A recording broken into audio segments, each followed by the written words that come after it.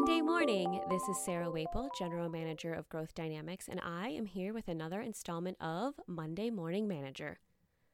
As you guys have probably figured out by now, I don't record the Monday Morning Manager Monday morning between the hours of 4 and 5 a.m. to get it to your inbox by 7 a.m.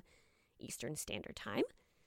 I have a habit of waiting until Sunday night to do it. It's just kind of my quiet time to do it.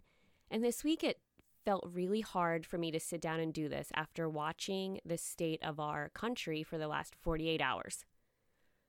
And I was looking through topics for this week's Monday Morning Manager. I came across this one that I'm about to do, active listening. And I truly have to wonder how many situations could have had different outcomes if the people involved took a moment to actually listen to those around them and what the person they were speaking to was saying. So I don't want to be a downer on this Monday morning, so I truly hope that this active listening exercise can help you through not only your sales life, but your also everyday life. Go out there, make this week a good one, help someone out, and let's just all try to be a little more kind and understanding to the situations people are going through. So without further ado, here we go with this week's episode. Symptoms. Cliff was surprised.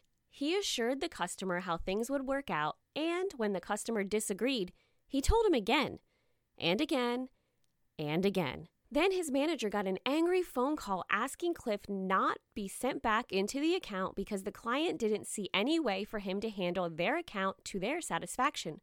Cliff was indignant. Didn't the client understand that Cliff was the expert and knew best what the client really wanted and needed? Diagnosis. Cliff needs to become an active listener. An active listener does just that. He listens and tries to see the prospect's point of view, paying attention not only to the words spoken, but to the thoughts and ideas as well as the content. Cliff is too busy trying to figure out which part of his pitch he is going to deliver next.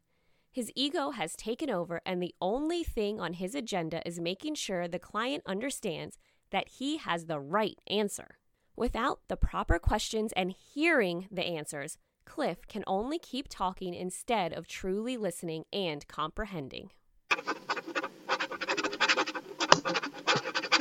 Prescription. Here are some tips on how to become an active listener. Concentrate by focusing your attention on the person and only them. Maintain eye contact. Acknowledge the person by demonstrating your interest and attention. Be curious about everything. Use cushions like "makes sense" and "glad you asked that" without overdoing it and sounding superficial. Ask good questions and gather information about the situation. Do you pause to consider what they said or just jump on to your next thought? Sense the nonverbal messages that they are sending out. Is your tone and pace something they are comfortable with? Do you know how often you say "sorry to interrupt," but ask if it's okay to take notes to show you are interested? Active listeners listen behind the words for the thoughts and feelings and listen between the words for what is not being said aloud. Sometimes prospects reveal more by what they don't say than what they do say. There are several ways to hear the emotions behind the words. Eye contact, body language, pitch, and tone are just a few examples. The only way to listen is to quit talking. Critical thinking. Do you ever catch yourself telling more than listening? Do you have any tried and true tips or hacks to break your own word vomit train and get your customer back into the telling side? The drill. The drill starts with our final thoughts for the morning. Today we have two. First, from Winston Churchill. Courage is what it takes to stand up and speak. Courage is also what it takes to sit down and listen.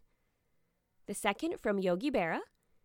It was impossible to get a conversation going because everybody was talking too much.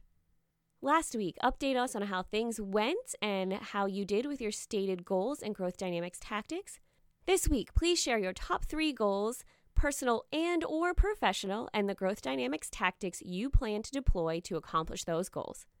As always, we are here for you, and if you need anything, do not hesitate to reach out.